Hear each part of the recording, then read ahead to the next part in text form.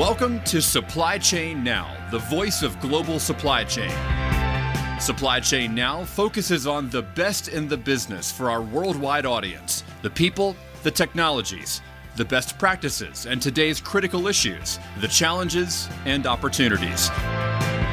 Stay tuned to hear from those making global business happen right here on Supply Chain Now.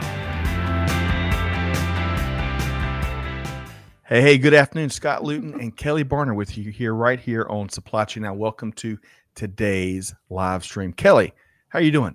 I am doing great. This is such a treat. I'm so glad to be here for Supply Chain Now main channel live stream.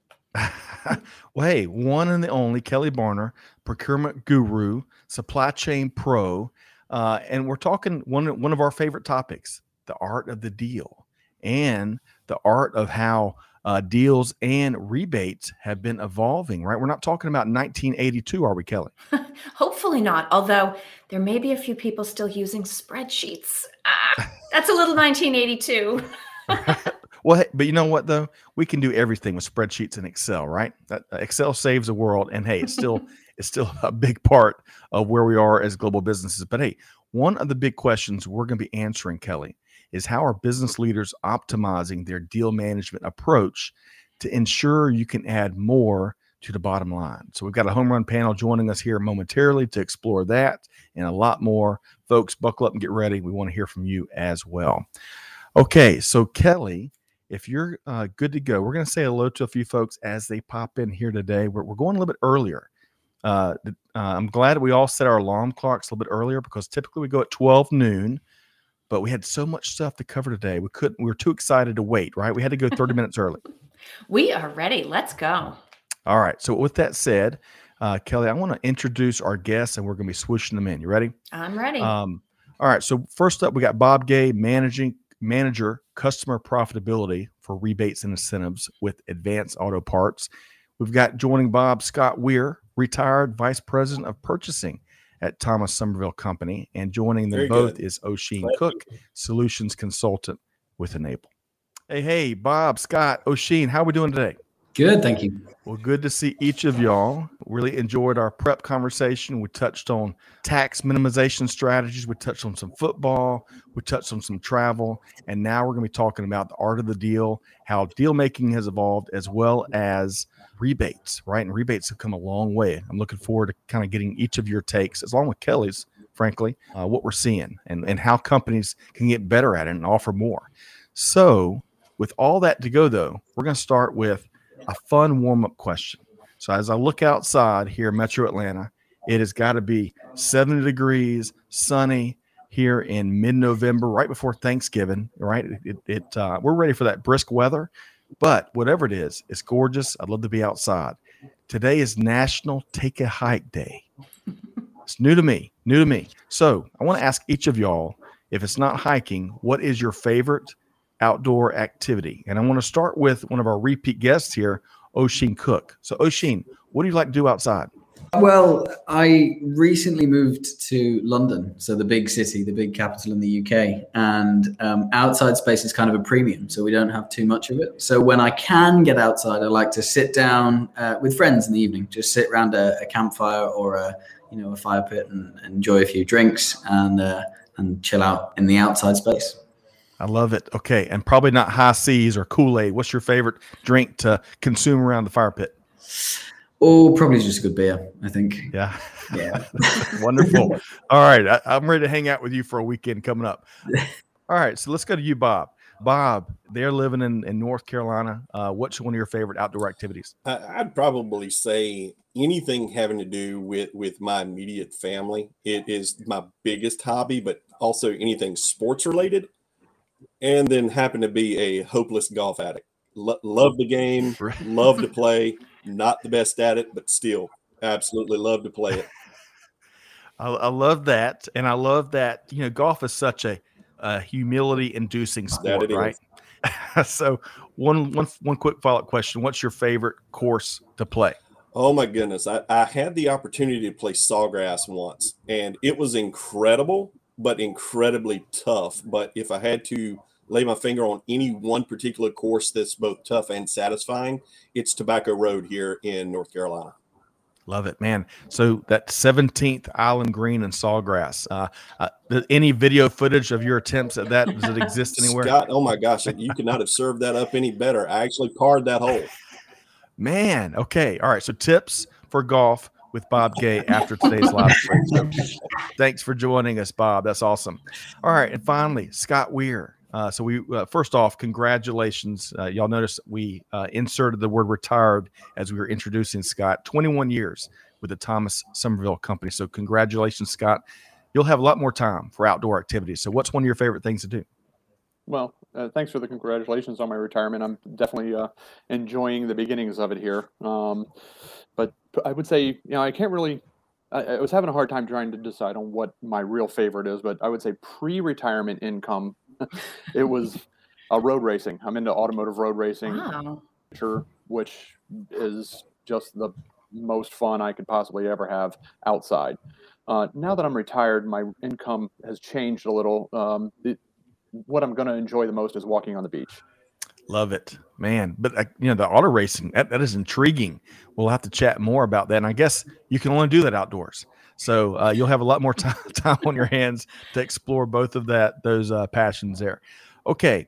Hey, really quick. And well, you know what, Kelly, you're not getting out of this question. What's your favorite thing to do outdoors? Oh, I was so close. So I actually have an answer that aligns with a lot of what everybody else has said. I have this little plaque that my family got me that says, I'm outdoorsy. I drink wine on the patio. But I do have a fire pit. So my favorite outdoor activity is red wine by the fire pit on a cool evening. Love it. Okay. And a lot of folks don't know that Kelly has a motorcycle. And so they'll do some biking. We got some pictures that I couldn't find here today. We'll save for another time. Thank you, Amanda. Okay. Hey, let's say hello to a couple quick folks. Clay Phillips, of course, is with us. Clay Diesel Phillips, because the engine is always running there. Clay, great to have you here today, along with Allie and Amanda and Victoria, all the folks behind the scenes helping to make the production happen. Marty is tuned in via LinkedIn from Dubai. Man, some really cool things happening in that part of the world. So, Marty, great to have you here today. And, of course, Amanda is with us. I'm with you, Kelly. Wine on the porch. We're outdoorsy. Outdoorsy. That's right. Okay. So, Kelly, where are we starting with this esteemed panel here today as we get into some of the work, right? Absolutely. So we're going to start by getting a little bit of context, and we're going to benefit from Scott Weir's many years of experience in supply chain and purchasing. Scott, what have we seen change over the course of those 2 decades when it comes to rebates and contracting? Well, I think the biggest change that we've seen in the last 20 years is things have gotten more complex. It seems like 20 years ago, rebates were easy to calculate, and the management wasn't as critical about being exact on what the projected values were going to be. Those things are radically different today. We're looking for quarterly projections, and then as you get towards the end of for us, it was a calendar year, but towards the end of the fiscal year, it's monthly projections, even looking to what do we think is going to happen on all the incentive growth programs and all that, and trying to get within a minor percentage point of accuracy, to within 1% of accurate on what our year-end rebates are going to be. So that's more complex, and more accuracy is where we've gone in the last 20 years. What would you say, Bob? Same thing from your experience. Have you seen anything different? I would. What I remember having to deal with 20, 25 years ago were very simple programs that were primarily at the wholesale level. And it could have been from where a particular customer they were in the top 5% of a vendor's customers, and they deserved a little bit larger discount at the end of the year. Now it has progressed in complexity to the point where you have someone who is basic manufacturing a product. You have a product for a price, and it goes all the way down to the end user. And there are industries where those incentives are managed, calculated from the manufacturer to the wholesaler to the distributor to the dealer, then down to maybe not even the DIY customer, but retail and then end consumer. And you can take it from an acre of farmland to an automotive product. And you have to work that through the entire supply chain. And so it really has gotten at the utmost complexity. Yeah. Hey, really quick, Kelly, I want to say hello to a few folks as folks are trickling in here. Victor is tuned in via LinkedIn from Tijuana, Mexico. Awesome Wednesday. Hey, I hope we all have an awesome Wednesday day. So great to have you here, Victor. And one of our dear friends, David from Canada, is tuned in. And whenever he's not solving manufacturing and supply chain issues, he's off-road in his Jeep. And then off-road on Saturday, repairs on Sunday, I think is how it typically goes. Okay, so Kelly, I think we were going to get Oisin's take as well, right? We are. Oisin, if there's one word that jumps out at me from what both Scott and Bob said, it's complexity, right? Does that align with what you're seeing in the rebates and contracting space? Absolutely. I think one of the things, because definitely we see complexity being on the rise. So as time has gone on, and we've been in this game for a good period of time now, the complexity definitely has. But I think what drives that, or in some cases at least what drives that, is a shift in attitude towards it. So it very much seemed to be, from a few years ago, that the attitude was, well, sometimes we'll give a rebate because it's nice, or sometimes, as Scott said, we need to, give somebody a little bit more of an extra discount or an extra incentive or something like that. But now, very much more so, we're seeing rebates and complex discount structures and complex kind of trade agreement structures being put in place really to try and help drive behaviors on a proactive level, rather than just a kind of, oh yeah, we're going to reward somebody a little bit at the end. It's more like, okay, we need to build out these programs in this particular way because actually we want to control this behavior at a more granular level throughout the year, or we want to develop the way that the purchasing habits or the buying habits or the sales habits are being kind of used from month to month, which is why much more granular reporting, much more kind of frequent and accurate information about it is so crucial. Love that. Okay, so now that we've kind of set the table a bit, and really quick, I'm going to say hello to Montadars tuned in via LinkedIn from, I bet, warm and sunny Phoenix. Great to have you here today, Montadar. We're talking about the art of the deal, how deal making has evolved, but also how rebate management has evolved. So we welcome your POV. And repeat, a former guest, Chuck Johnston's tuned in via LinkedIn from Bentonville, Arkansas. Of course, home of one of the dominant retailers and bigger and bigger e-commerce players. So great to see you here, Chuck. Look forward to reconnecting with you soon. Okay, so I want to follow up to this conversation. Question for you, Scott Weir. So, Thomas Somerville, tons of different products, and I would imagine that rebate contracts differ not only based on the partner, but also based on product dimensions, a slew of other factors. So, Scott, how important are the minor details of contracts, and how in the world do you keep track of all those details? The minor details are very important, especially as the rebate deal, the rebate contract has gotten more complex. Some of the deals that exist out there are pretty simple. It's, there still are the vendors that are, you get an X percentage for buying from them. Yeah, that's an easy one to do. You don't necessarily need software to project what's going to happen with that.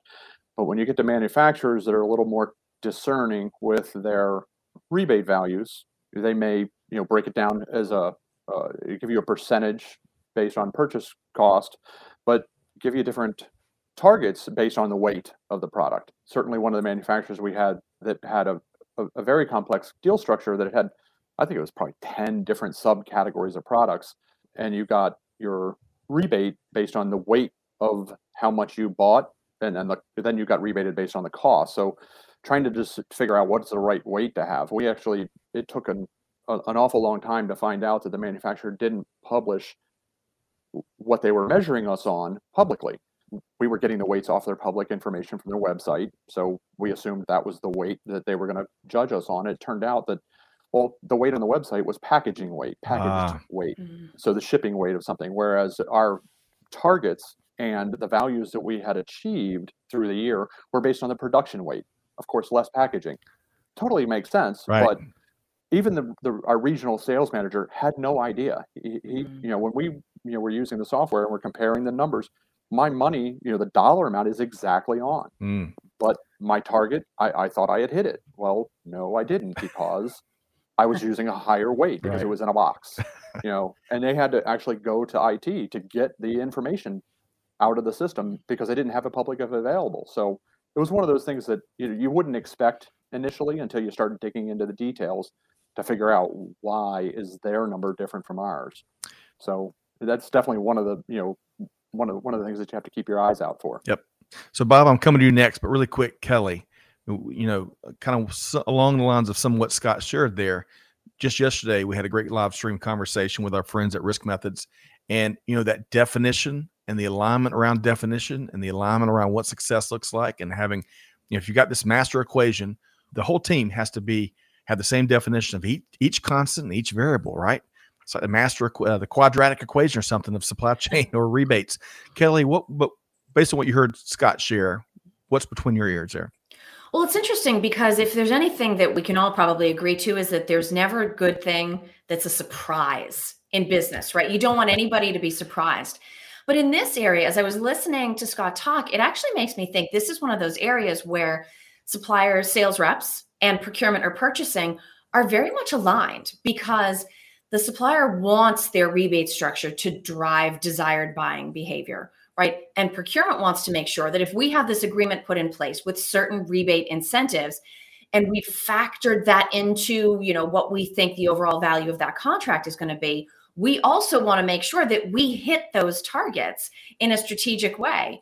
And so it's actually trying to make sure that everybody's aligned, because the supplier wants you to get there for the sales point of view, and procurement wants you to get there for the savings point of view. It's trying to work together to motivate the behaviors of the people actually doing the buying. It's one of those rare, great opportunities that might lend itself to some natural collaboration. I love that. We got to avoid the tug of war. So, Bob, come to you next.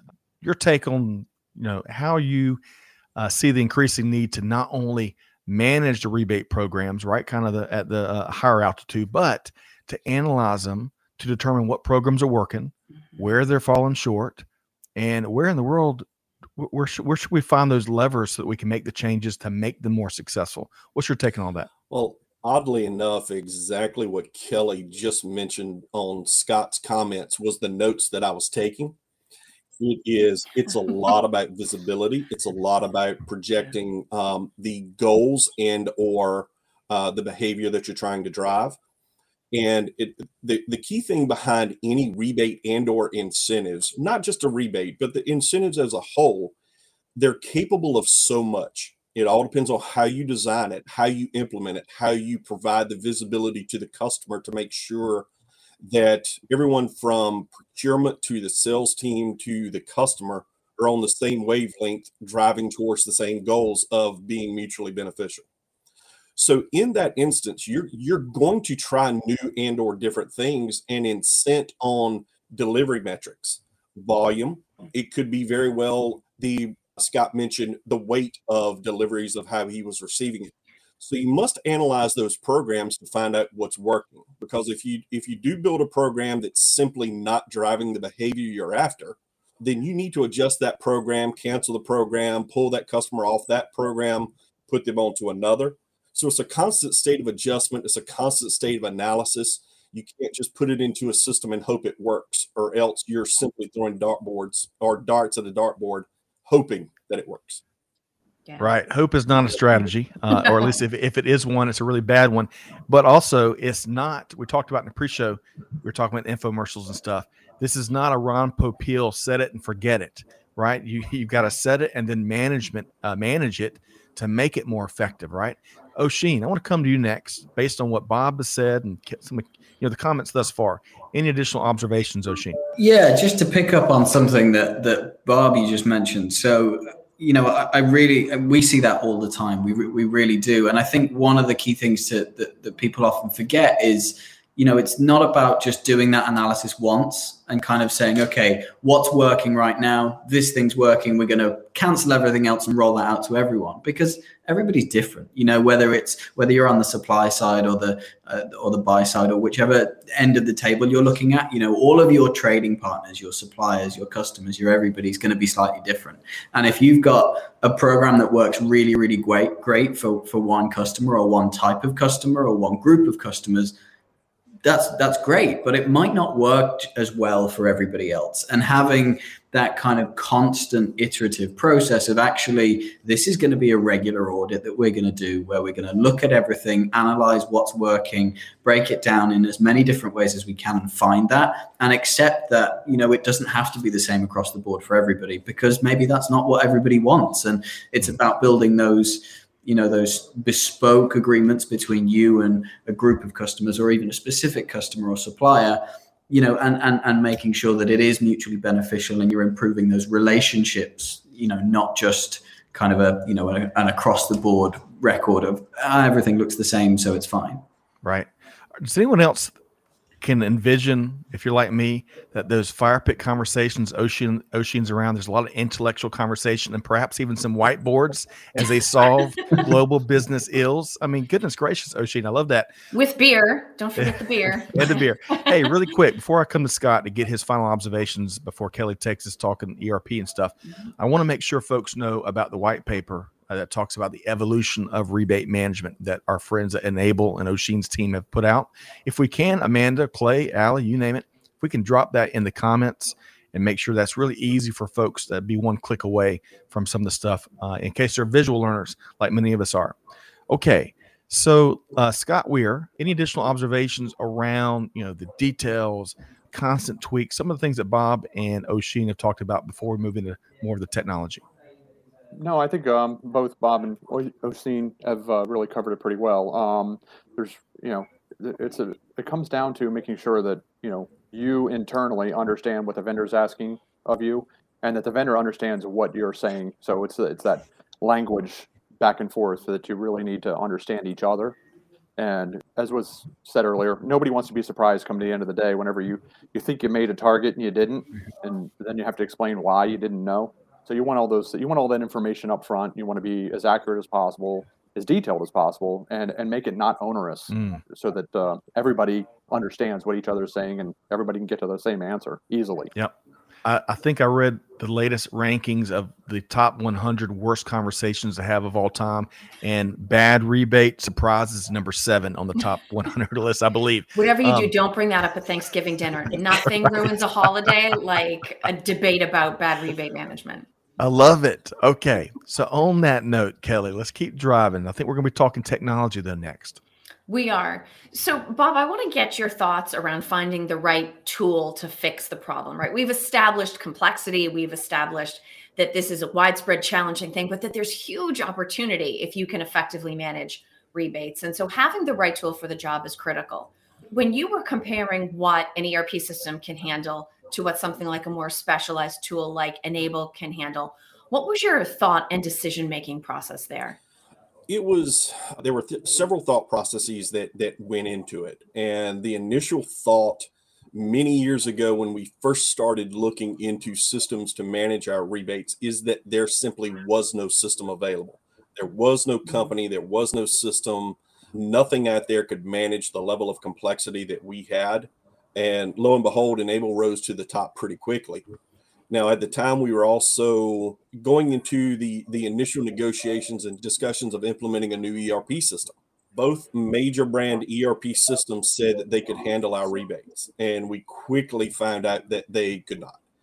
And while they could, you think of a company-wide organization or ERP system that's supposed to wrangle all of your financials, of course, a system like that can manage to pay 3% back to a customer. But is it 5 locations? Is it 1 location? Are you paying to 1 address, or are you sending 5 checks to 5 locations? The complexities of the programs in our evaluation, the ERP simply were not capable of that level of complexity. And then the implementation timelines are a lot longer with any ERP system compared to Enable. Enable has it almost down to a science. And while they are incredibly flexible, they have a way of working that is simply shorter than any ERP implementation I think any larger organization would have. Now, Oisin, does what Bob shared sound like what you hear an awful lot? Do you hear similar challenges and people out there looking for solutions that they just can't seem to find through their ERP? Yeah, absolutely. I think this feeds into what we were talking about in terms of the increasing complexity over time, and as the attitudes and the markets change, that complexity grows. And it often is that, as Bob said, ERP systems are perfectly capable of handling a very simple rebate, or maybe it's just an input field for what is the rebate. You type it in here, and that's fine if that's where you are with your rebates and the kind of agreements that you have.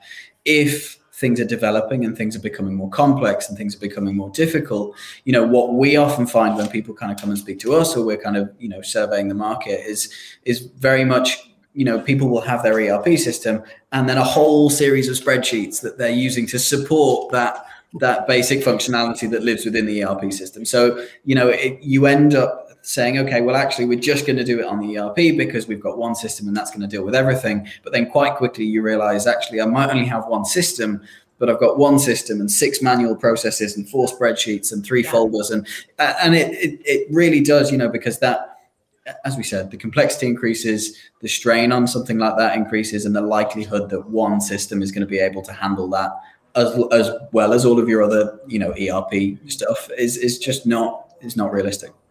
Well, especially when that one system wasn't designed for this purpose, right? I mean, there are a lot of things. Sometimes I feel bad for ERPs. There's a lot of things that they do. There's a lot of things they were designed to do, but business has changed so much, whether it's complexity or simply our approaches or even user expectations. How does N-able actually work with ERPs to make sure that their capabilities aren't necessarily lost, that you're not creating that side channel, but that you're still meeting those expectations and addressing those needs around complexity?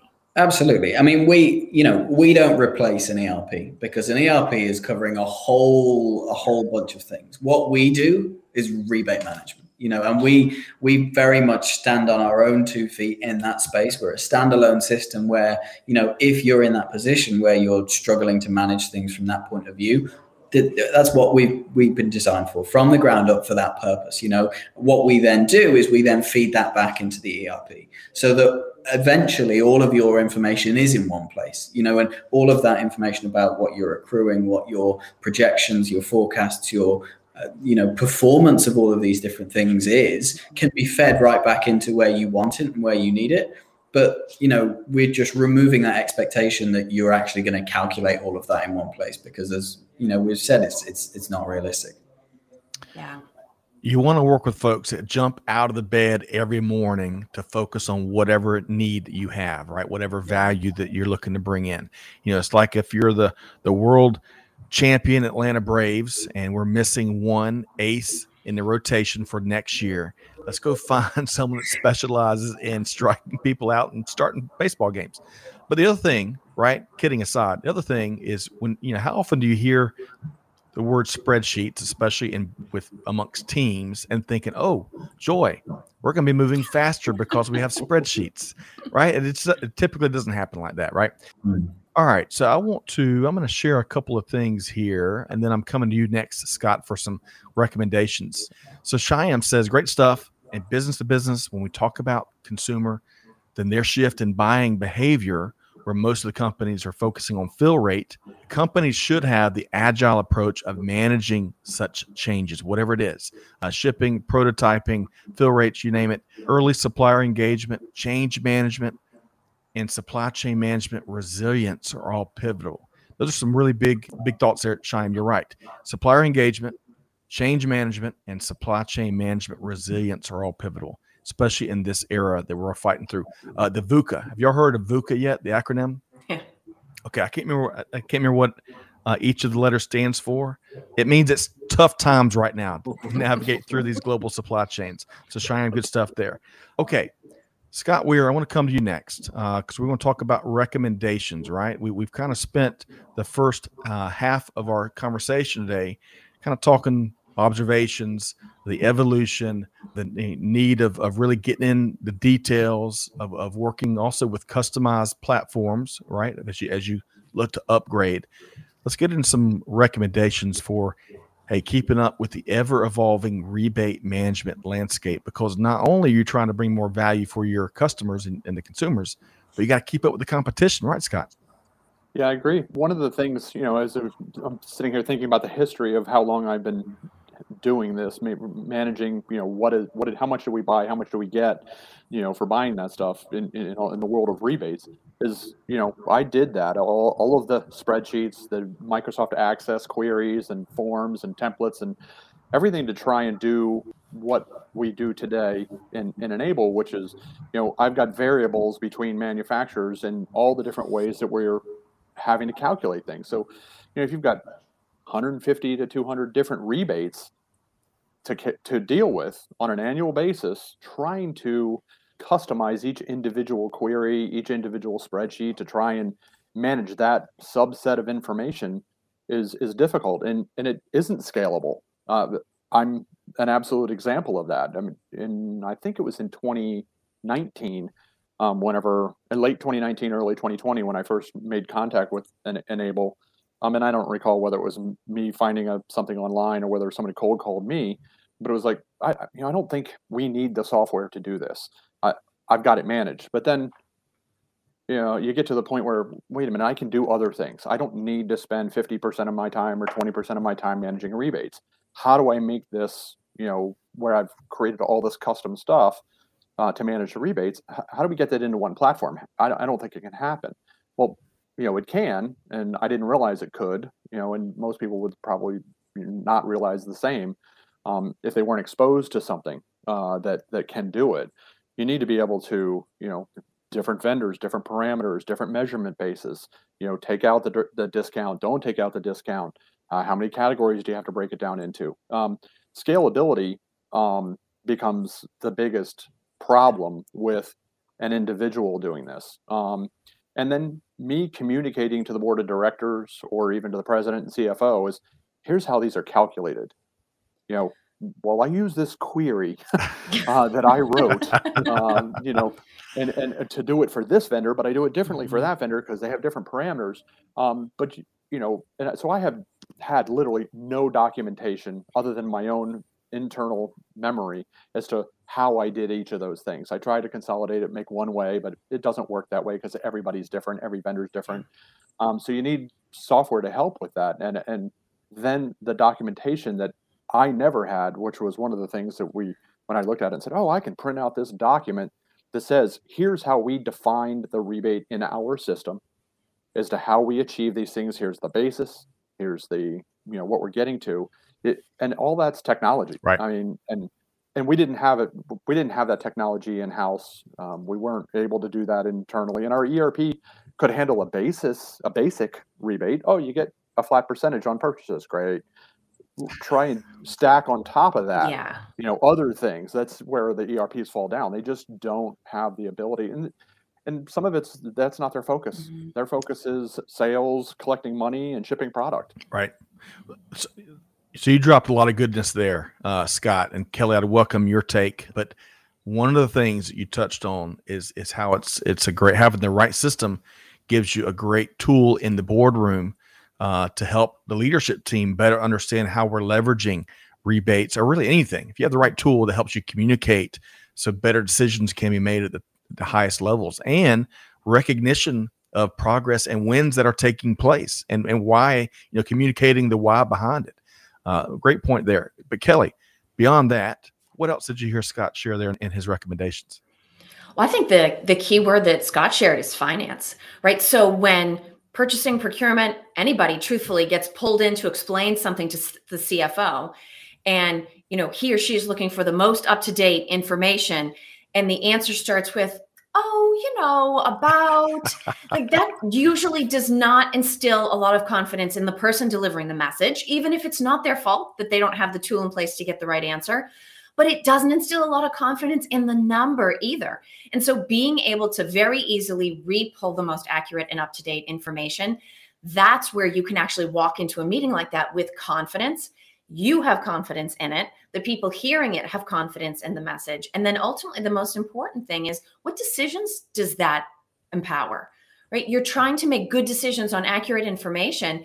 And if Scott has to go rerun all of his queries really, really fast before he goes into that meeting, just to give sort of a ballpark or I'm pretty sure kind of an answer, that is just not going to cut it given the dollar value that we're talking about in most of these situations. Great point. Great point. I'm going to come to you next, Bob. I want to share two quick thoughts, though. First off, Eric, thanks for joining us today. And how true. A spreadsheet is certainly better than an abacus. That's you're a right. very positive point of view, Eric. Thank you. It is better than an abacus. That's right. And Eric, thanks for joining us here today. We'd love to know where you're tuned in from via LinkedIn. But hey, we don't want to beat up too much on spreadsheets. They have their place. They certainly have their place. But we're talking about the next generation of rebates management and where you can exact the most value in what can be, as we've laid out thus far, really complicated stuff where it may deserve a lot more than a spreadsheet if you really want to make it a bigger, more valuable aspect of the business. And then I want to also share this from Sarah. So true. Minding the middle between the spreadsheet and the ERP is constantly evolving. What a great comment there. A paperless environment that can communicate between the plant floor and the corner office is essential. Excellent point, Sarah. Sarah, you need your own show. That is a great comment there. Thanks for joining us here today. Let us know where you're tuned in from there via LinkedIn. Okay, Bob, man, there's so much that I'm sure you want to touch on of what we've shared over the last couple of minutes, but what would you add when it comes to general recommendations, but also two-part question, general recommendations and any advice that you would give in terms of data preparation so that we can, again, it's back to speeding up the velocity, speeding up the process of onboarding a rebate management tool. Bob? What I'll say, general recommendations when dealing with keeping up with competition. I think we all realize that it's absolutely essential. And the incredible functionality for an ERP, and the reason I'm touching back on this was a question from Chuck earlier, was the incredible functionality from an ERP is essential. But it is relatively structured in the way they do things because it is so much data and they are capable of so much. Enable builds in the flexibility to be able to compete from a point of view from when you look that you're not always trying to grow a customer or grow their purchases. You may already have 90, 95, 100%, but you may want to move them over to maybe a different category of purchases, or you're simply trying to maintain that volume or blunt the competition. Like I said, there's so many things that rebates are capable of. But in that same instance, when we talk about Excel and what Excel is capable of, we have gotten to the point where we have dozens of Excel spreadsheets that are 50 columns and 150,000 lines long. Anything past 100,000 lines just gets incredibly unwieldy. So when you're trying to pull all of your data together, you need to think about it from a perspective of what would I do to make this manual process better? I need to wrangle my exceptions.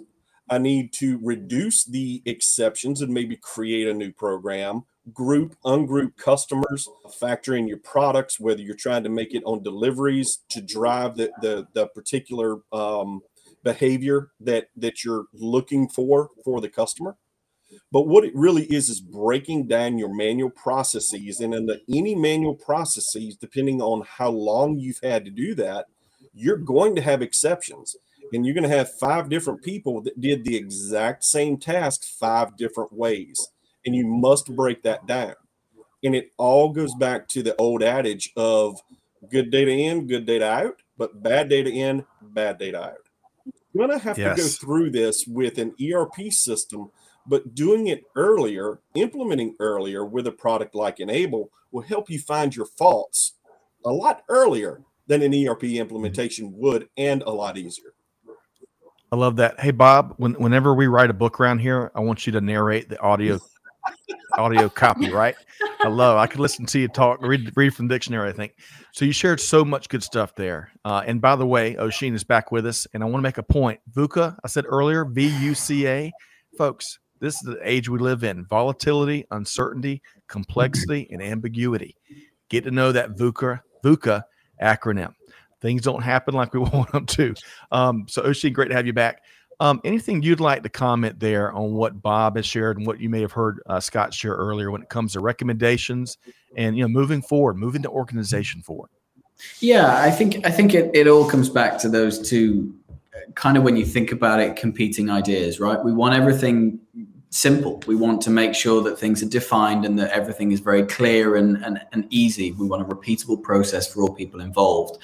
But as complexity increases, that gets harder and harder to manage, and as Bob, you were just saying, you end up with spreadsheets that are enormously large. You end up with, processes that, can't be repeated, and you try and teach them to people and everybody's doing them slightly differently because of the way that it all works. And I think having that kind of defined set of parameters within within a framework that will, allow you to be as complex as you need to be, but also put the boundaries on, okay, well, you need to do it within this framework. You need to do it in this way. And then it's going to allow you that kind of best of both worlds, I think is the way that it comes at that. And, again, as Bob said, garbage in, garbage out, you have to make sure that, the point at which you're starting from, you're saying, okay, let's look at everything that we've got here, whether that's from a data point of view, whether that's from a negotiation, a rebate deal, an analytics point of view.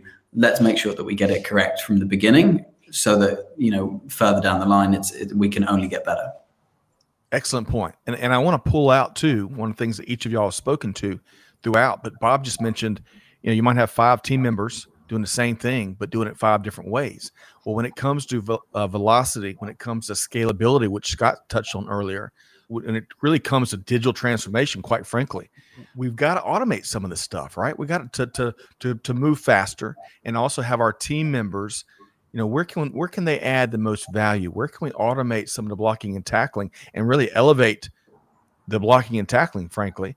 These are opportunities that I think platforms like Enable and just this digital transformation landscape that we're all moving through, those are opportunities that are out there.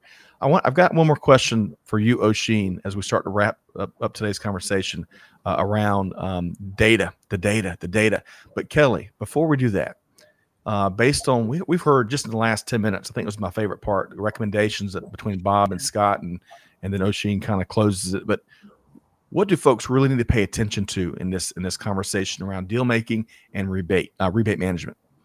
Well, I think what I'm hearing is that it's the value, as Scott said, is not necessarily in just getting to the number or getting to the information. It's what actions that allows you and your organization to take. And so whether it's going into the meeting with the CFO and having real confidence around an actual number that is right up to date, or truthfully, as Bob pointed out, this idea of automating so that you can manage by exception. Exceptions are always going to exist because VUCA, right? So you're always going to have that trying to say, oh, well, we're just going to smash everything into this box. Ultimately, that's actually eliminating opportunity. So if we can automate things so that we're dedicating our best resources, even if it's fewer resources, to just handling those exceptions in the best way possible, that is something we're hearing across the whole source to pay line of processes, but I can absolutely see where it would apply to rebate management. Excellent point. But going back to something you shared, man, don't we all wish we would have a Hulk every so often so we can smash things in global supply chain? Some of those days we need it, right?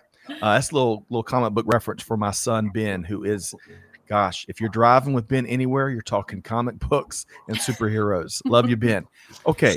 And yes, Jose, 20 years of spreadsheets. They are so fun. We could all relate to that. How about 20 years of somebody else's spreadsheet? There's nothing harder than trying to manage someone else's spreadsheet because our brains do not all work the same way. Right. That is right. Excellent point, Kelly. And Jose, thanks for joining us. Let us know where you're tuned in from. I see your Yankees hat, but let us know. Okay. So, Oisin, I want to get back to getting your observations around Enable customers that might find previous mistakes when you're transferring all the data over from what can be older, antiquated systems. Sure. And, I think just before I dive into this, I'm going to include spreadsheets in the antiquated systems things, because I think it's just impossible to ignore. I think in either way, you've got to look at it. You've got to look at it from that complexity angle. The exceptions thing is a really great point there. You may get most things right, but when you've got spreadsheets or systems or old ways of managing that haven't been reviewed, that haven't been audited, that maybe have got too many people in them doing things too many different ways, just take a think about how much data and how much calculation and processing is required to calculate this sort of stuff. It's not uncommon for us to see, as Bob said, a couple of spreadsheets that may have 50 or 60 different columns, and then your row count will be in the hundreds of thousands, and you'll be there hoping that there's no mistakes. It's fine if you can say, yes, okay, sure, most things are okay, but with the kind of numbers that people talk about, with the kind of volumes that people talk about, a 0 or 2 in the wrong place can mean a real big problem, you know? Right. That you said it earlier, there's no kind of happy surprises. We want to know everything because we need that analytics. And I think, you know, it is very common that people come to us and they say, yeah, we're really confident in, you know, here's last year's data. We're getting onboarded, we're getting going with this. Last year's fine, just use that as a sense check and we'll produce a number. And they go, wow, that's different from our number. And, you know, it's quite common. So. And hilarity ensues. Right.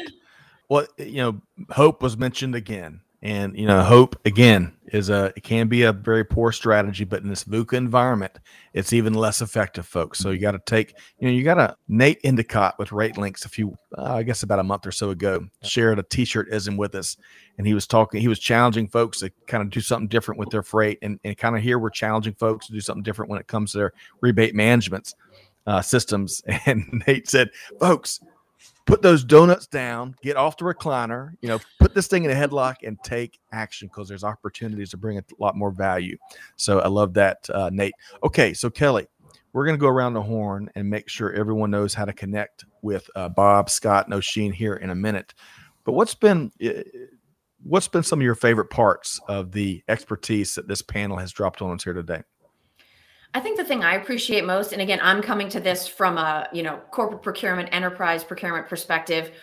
Rebates are something that a lot of times is either official training or unofficial training. Like, listen, it's such a hassle. It doesn't come through. We can't track it. It's too hard.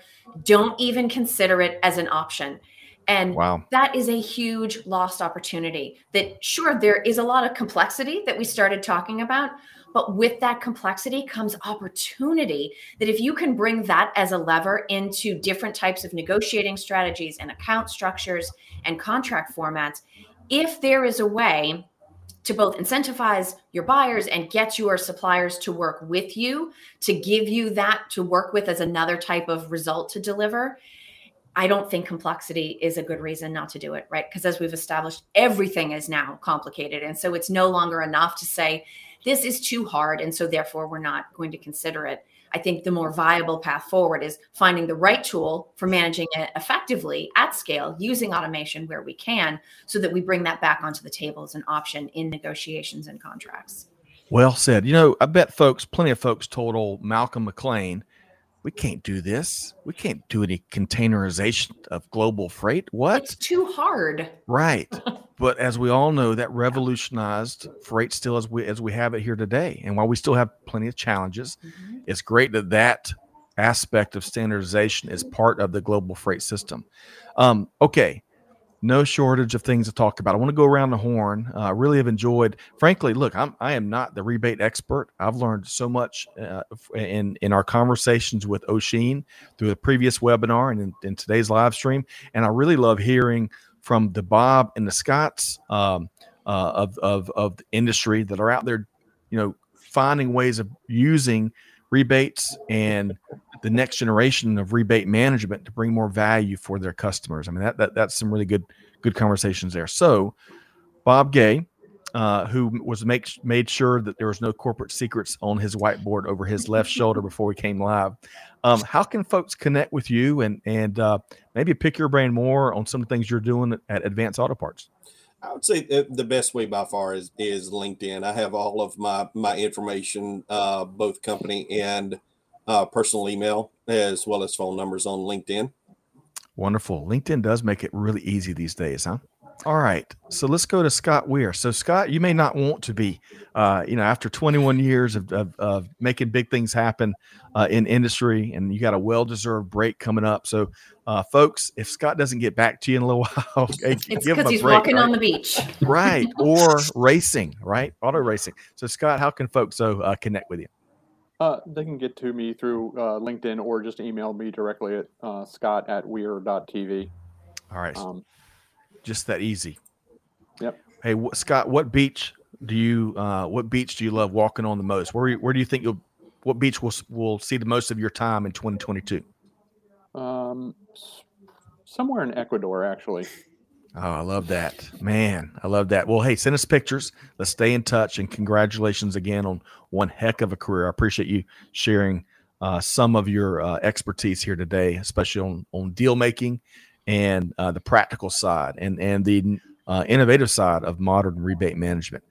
Okay, Oisin, a repeat guest. We've gotten a lot of feedback around what you've offered here at Supply Chain Now, going back to the webinar and now the live stream. How can folks connect with you and take advantage of the art of the possible in modern rebate management?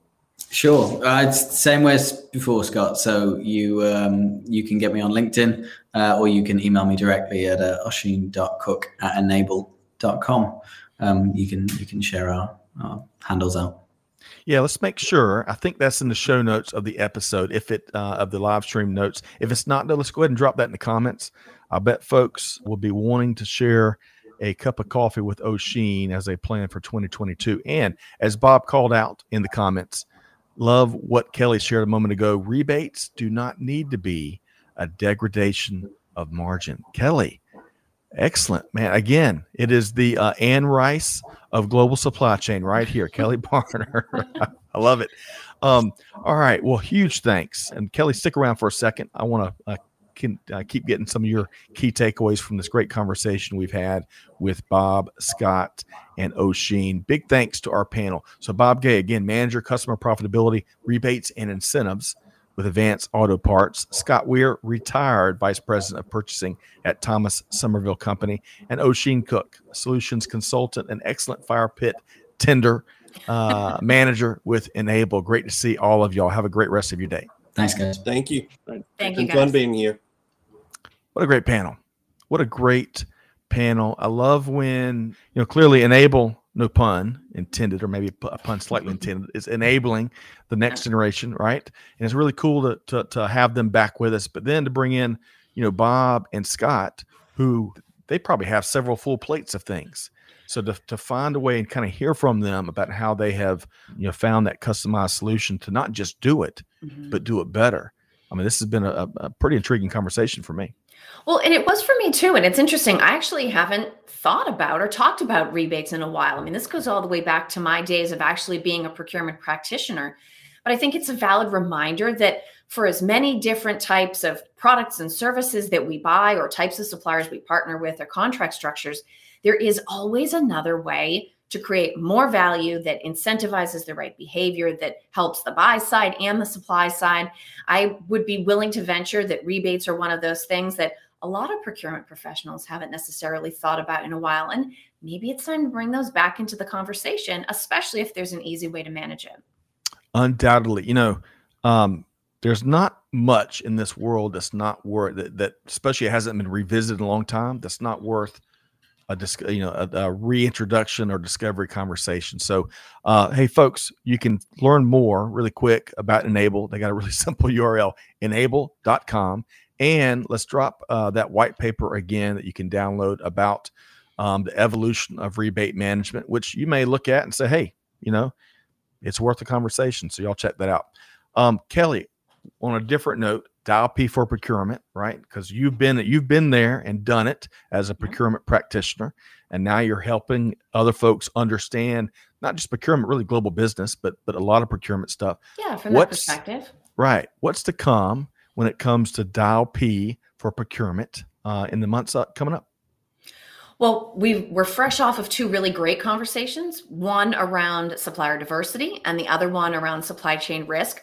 So I would actually say in the months to come, given all of the VUCA we're seeing in the supply chain, I think we're actually going to see a lot more alignment between what's happening around conversations in supply chain as well as what's happening around the same in procurement.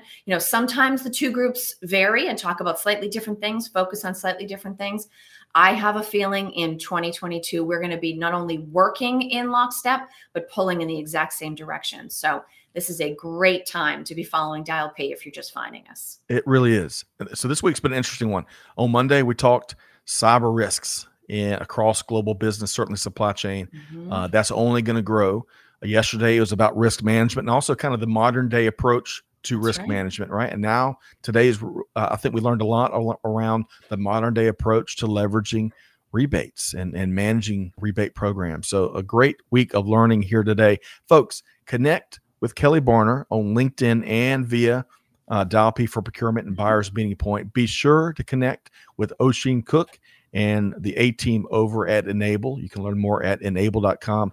Big thanks and connect with Bob and Scott. Man, home run perspective from folks that are doing it. So big thanks to both Bob and Scott for joining us here today. Most importantly, whatever you do, take action, deeds, not words. Hey, do good, give forward, be the change that's needed. And on that note, we'll see you next time right back here on Supply Chain Now. Thanks, everybody. Thanks for being a part of our Supply Chain Now community. Check out all of our programming at supplychainnow.com and make sure you subscribe to Supply Chain Now anywhere you listen to podcasts. And follow us on Facebook, LinkedIn, Twitter, and Instagram. See you next time on Supply Chain Now.